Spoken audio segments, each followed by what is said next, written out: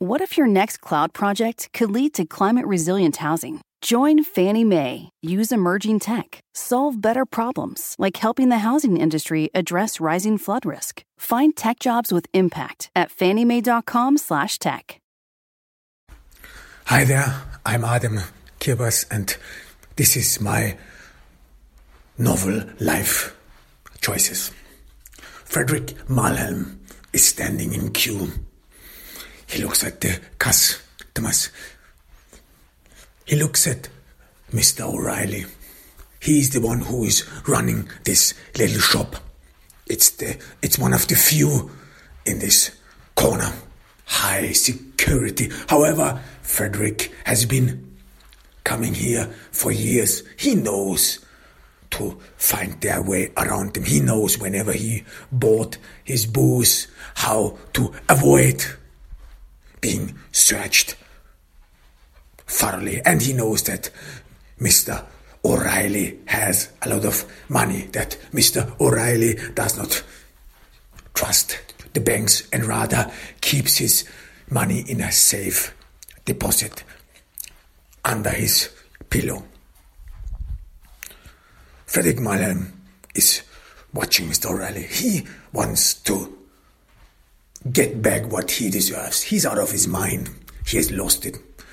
And despite the fact that he always considered Mr. O'Reilly as a friend, as a close friend who would occasionally give him the booze for free if he did not have enough money, this Mr. O'Reilly would have to endure his wrath.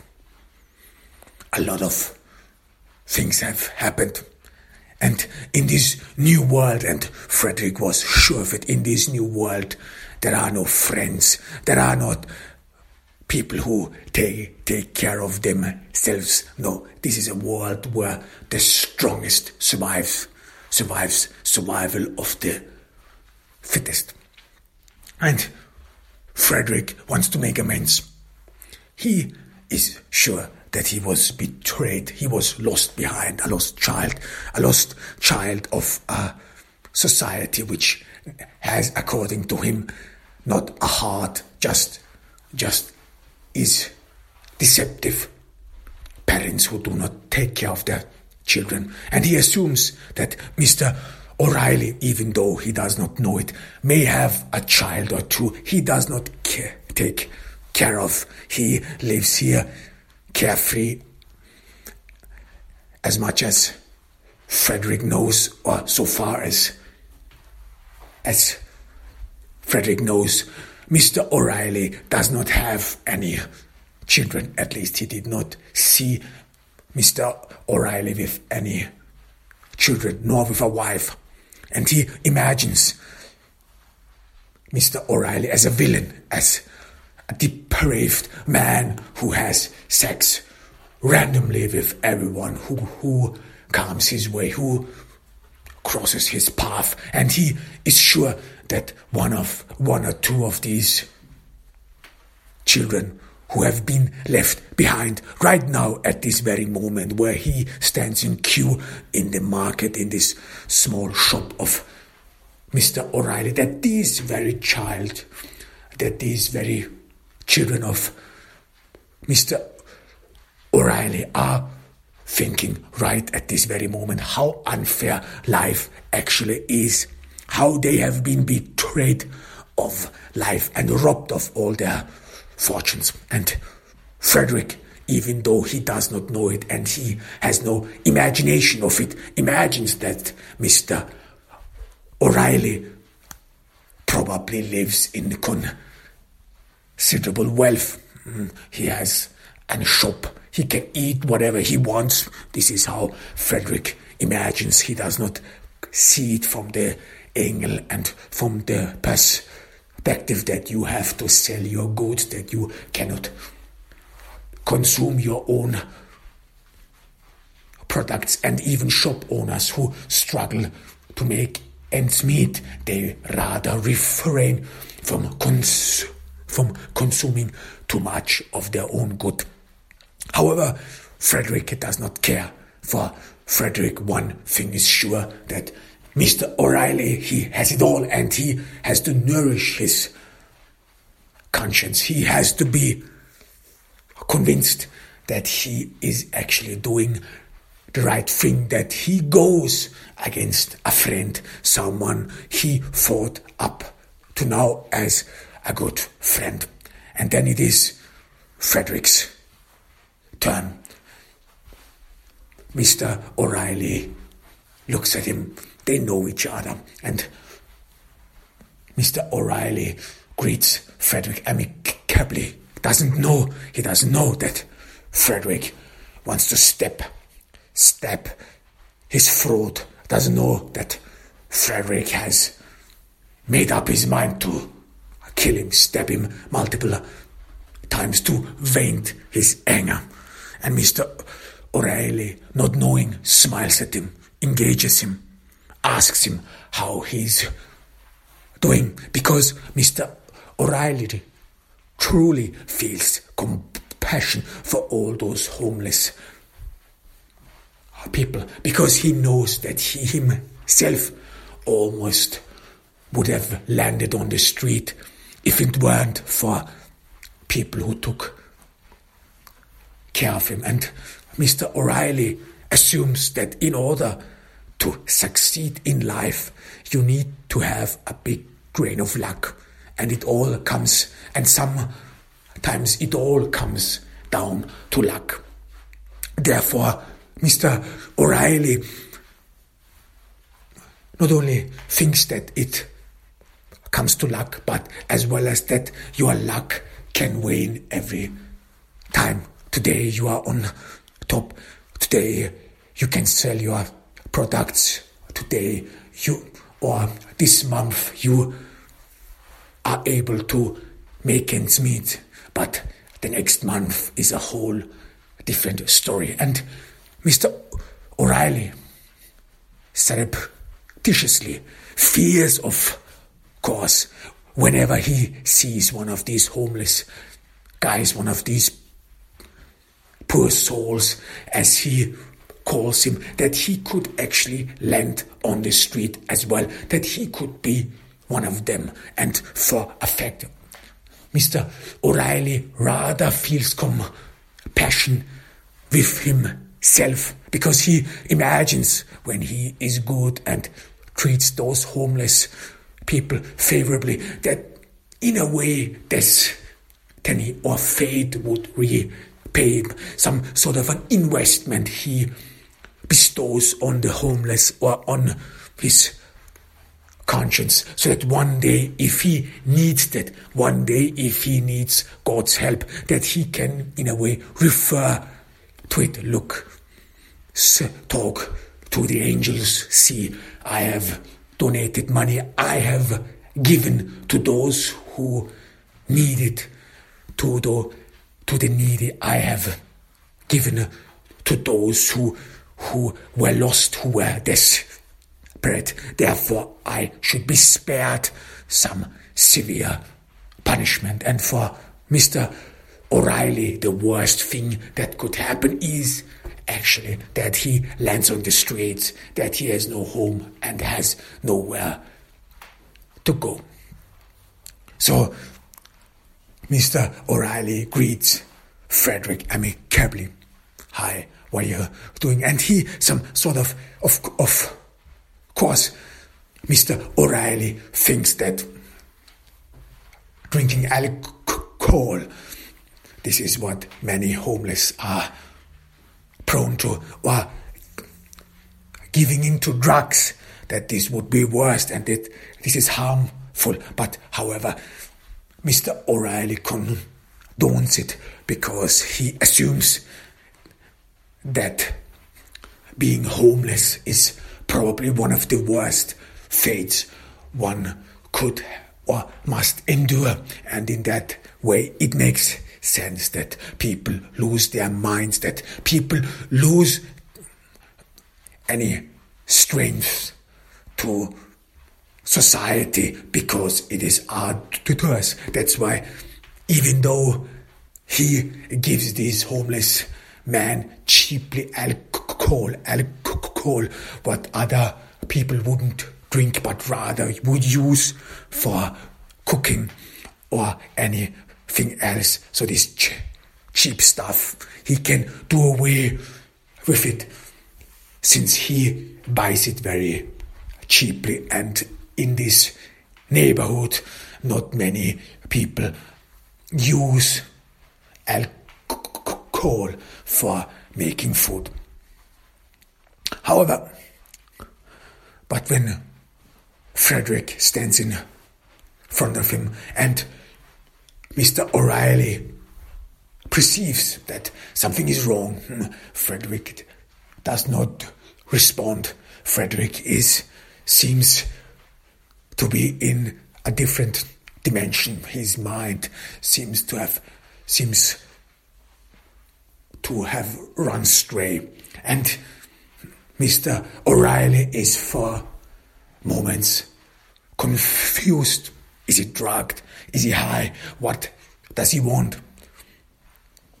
Not knowing, of course, that Frederick is struggling with himself, whether he should go through it, whether he should kill the one man, the one person who did good in his worldview, or who always treated him favorably, even though he sold him booze very cheaply.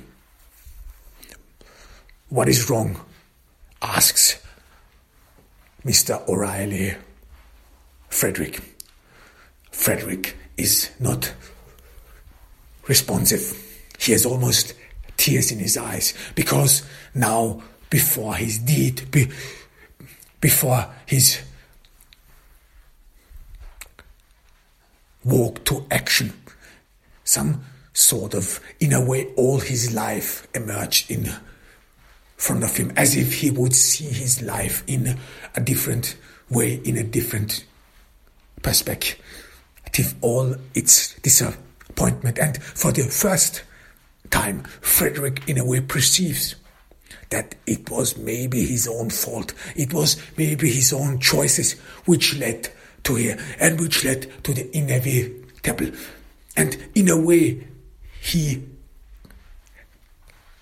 cannot explain where and how. Some sort of something inside him doesn't want to do this. Something inside him seems to deter him from stabbing this man, from killing him. And again, Frederick had not thought things through. He only wanted to vent his anger. He only wanted to do something, kill something. He kept thinking of Duncan. He kept thinking of what Jason told him. He kept thinking about the girls and women.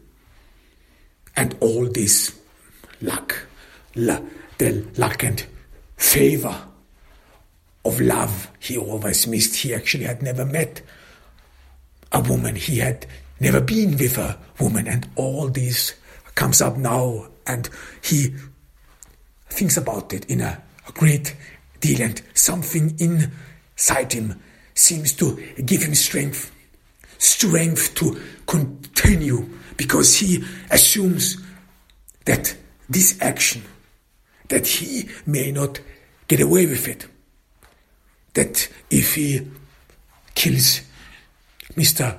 O'Reilly, even though he feels, even though people might assume that he has been possessed by a devil, that this would lead to nowhere, that he probably would not be able to escape to somewhere. And even though he had no home to escape to, even though he had no place, he lives in the outskirts, he's homeless, he thought that he would surrender this hope of idea, this hope for the future. And that when he stabs Mr. O'Reilly, that there would not be a way back, and that he could not do what he has promised himself that he would accomplish one day.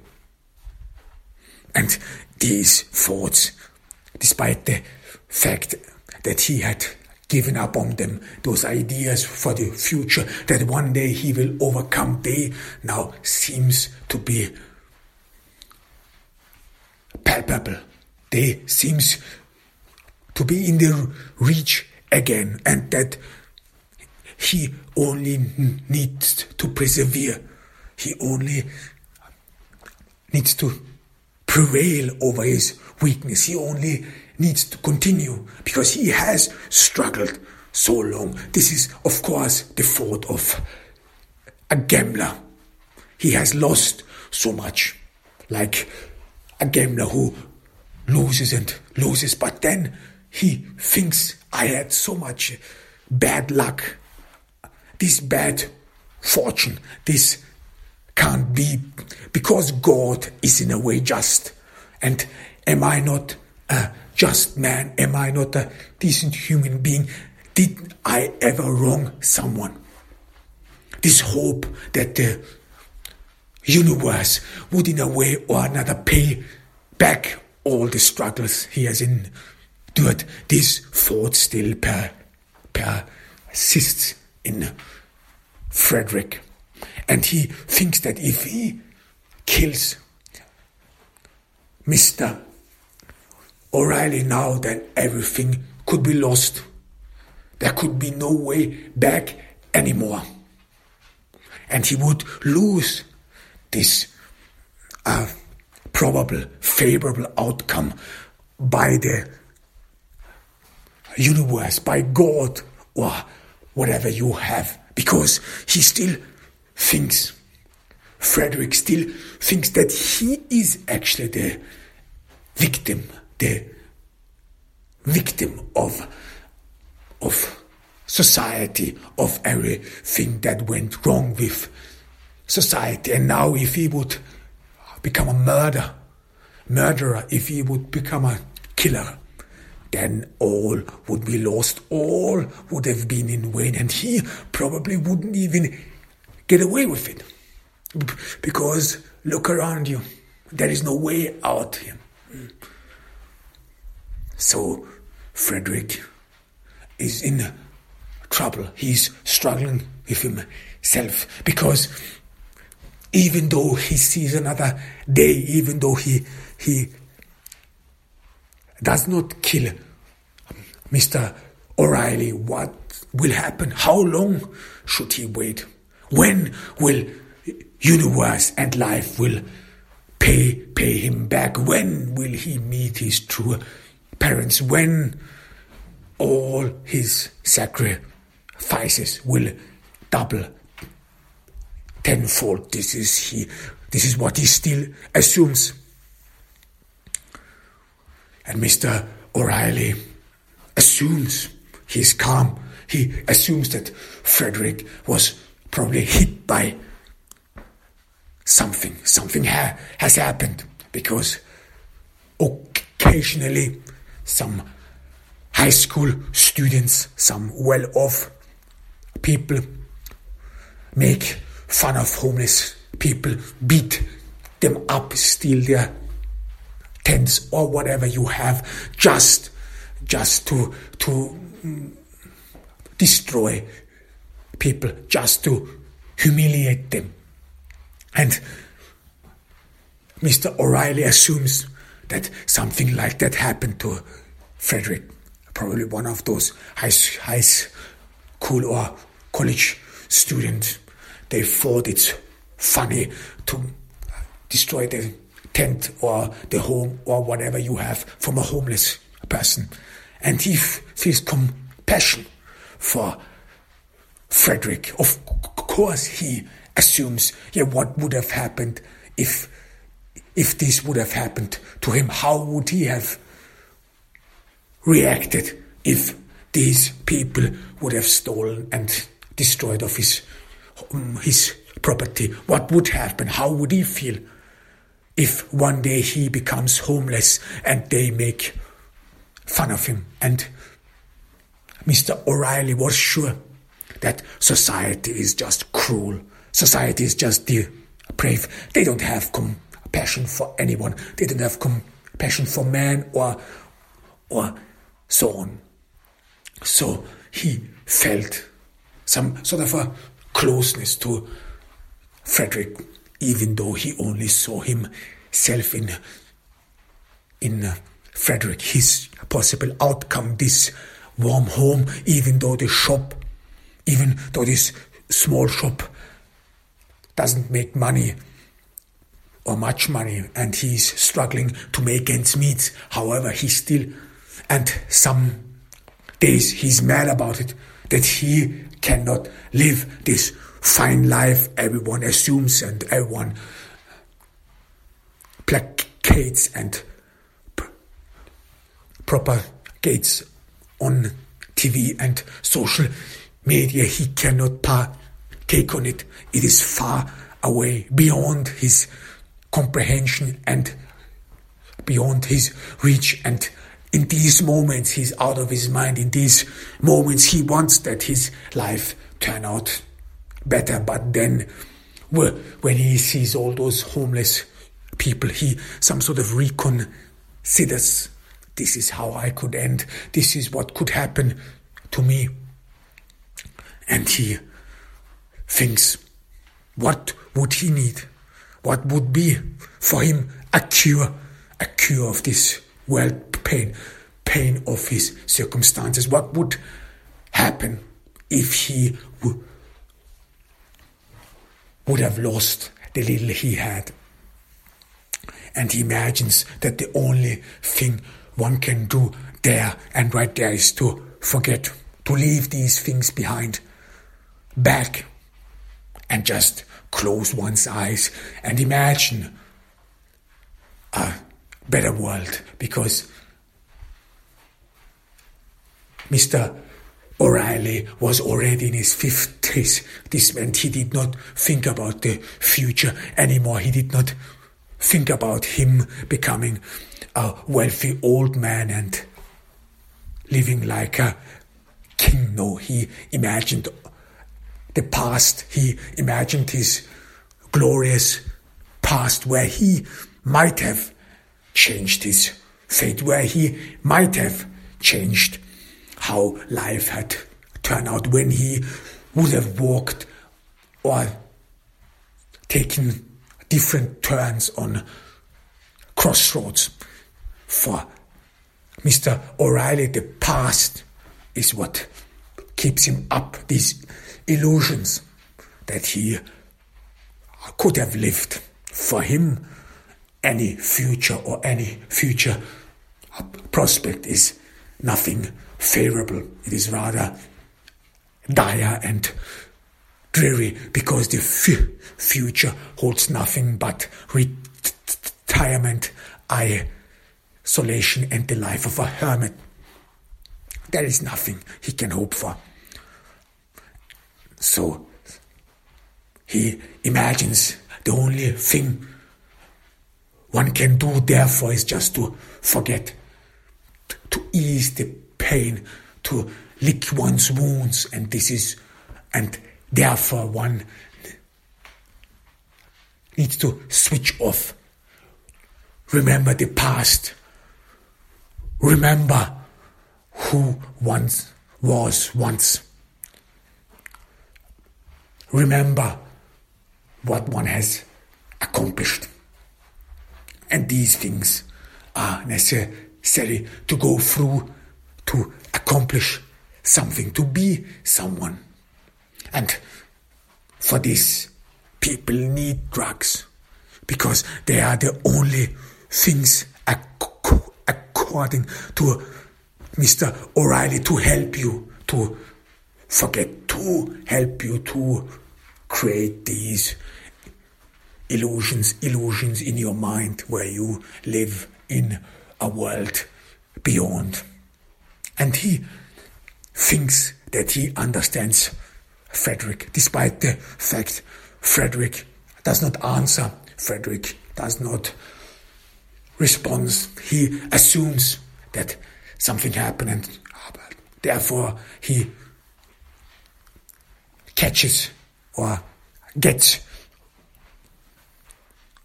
one of these packages, those wrapped up packages of wine that people use for cooking and that is cheap. He gets one of them and hands it over to Frederick.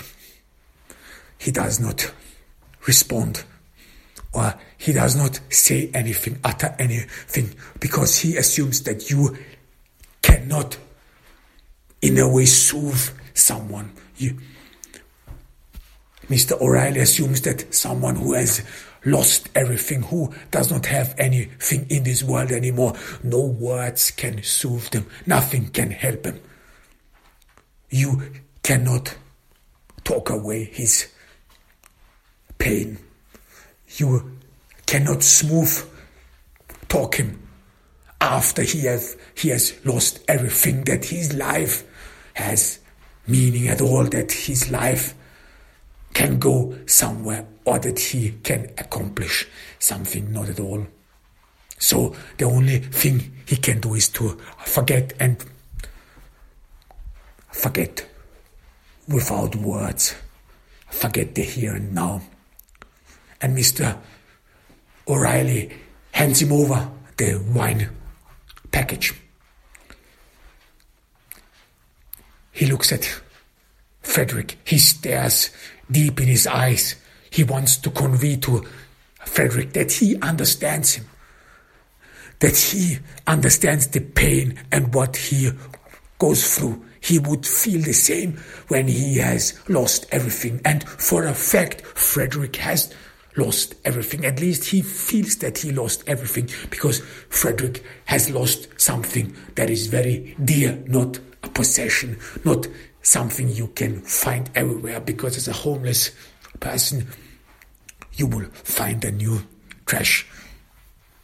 People throw stuff away every time. No, the most precious thing that you can leave or lose is your belief in the future, your hope, your comfort that one day this will all end. This is what he lost. And indeed, he was robbed of something, but some person, despite the fact that Frederick kept reiterating that it was society alone which is the cause for his misery, nevertheless this person who has robbed him, who has deceived him of everything, has a face.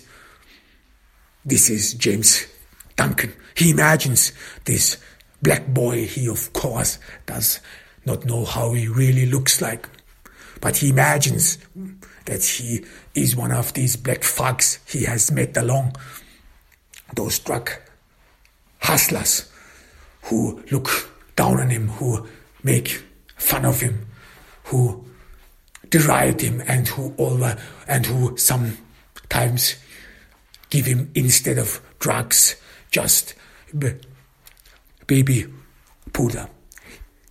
He imagines that this James Duncan is one of these people, has one of these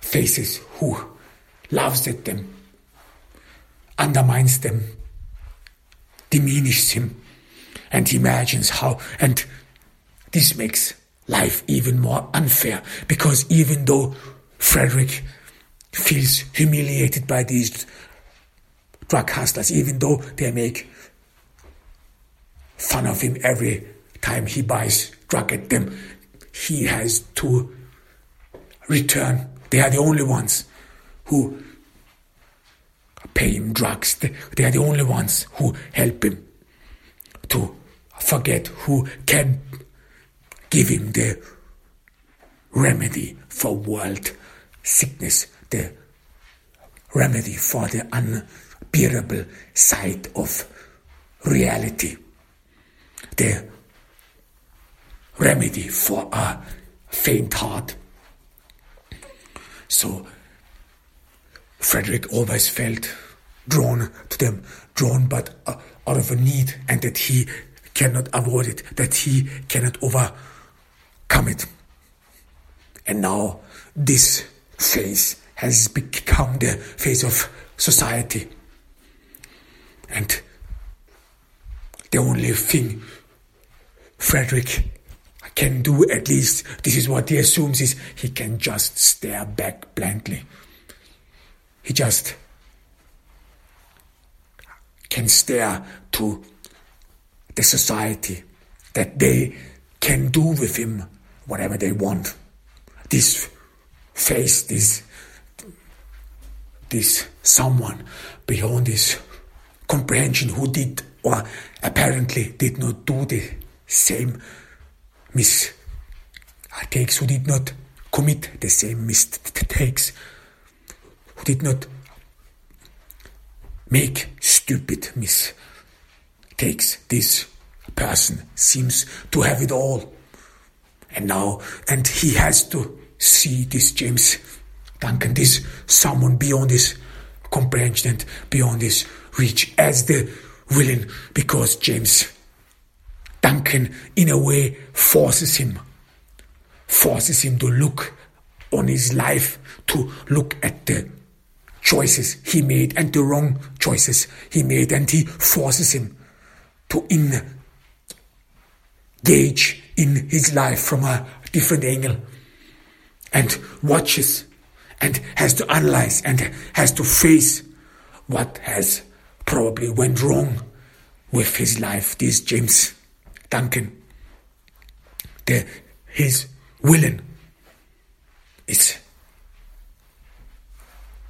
nothing but someone who shows him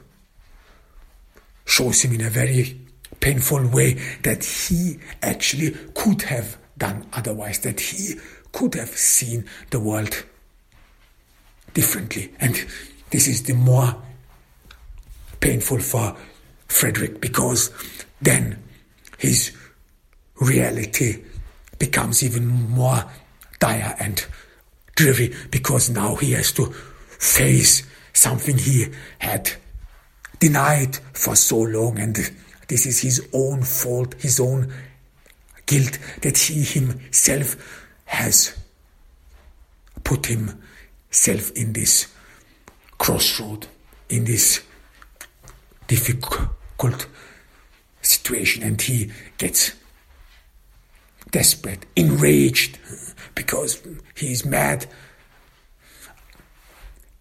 at himself as well. And out of a deep slumber, out of this trouble, he awakes. He looks at Mr. O'Reilly. He looks at the package of wine, packed wine. Frederick had been drinking for so long, because it's the booze as well as the taste of his life. He does not comprehend. Frederick does not know how he came here, does not understand why he is here, what is he doing here, and he just looks at Mr. O'Reilly, who now speaks to him. It's all fine, it's good, it's on the house, go ahead, take it. And in this moment, in this thoughtful, deeply troubling moment, Frederick again gains hope, again gains the hope and the belief that there is something good in society, because he gotten something. He has gotten something. People actually gave him a present, even though Frederick does not see that this booze or this alcohol, what he got, is actually harmful. That this is not a gift but a poison, and that it will lead to his fall. However, Frederick takes the package appreciatively. He thanks Mr. O'Reilly and leaves the shop.